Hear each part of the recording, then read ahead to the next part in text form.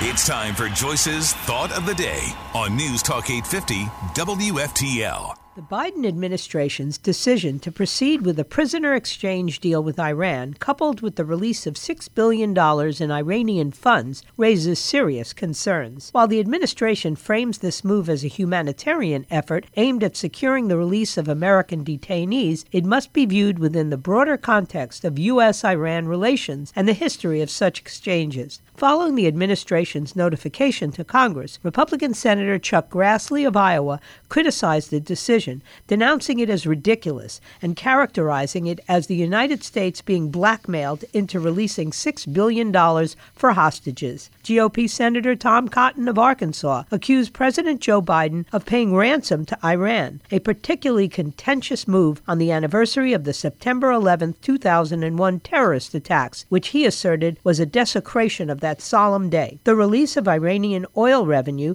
previously frozen due to U.S. sanctions, is a questionable concession. Critics argue that this essentially rewards Iran for its unjust detention of American citizens and sets a dangerous precedent. Similar exchanges during the Obama administration faced sharp criticism, and this decision appears to be a continuation of a flawed policy. Moreover, the lack of transparency regarding the specific terms of the prisoner exchange is concerning. The Biden administration has not publicly disclosed the names of the 5 Iranian nationals to be released, leaving many to question the wisdom of the deal. This lack of clarity raises doubts about whether the United States is truly ensuring the safety and security of its citizens abroad.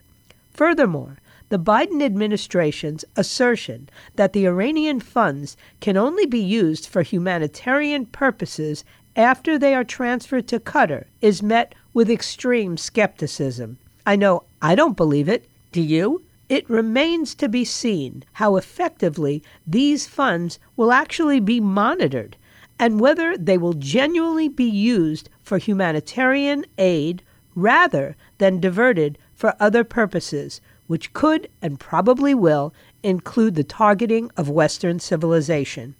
While the plight of American detainees in Iran is a matter of great concern for people like me and you, critics do argue that the administration's approach should prioritize a strong and principled stance against hostage-taking and state-sponsored terrorism.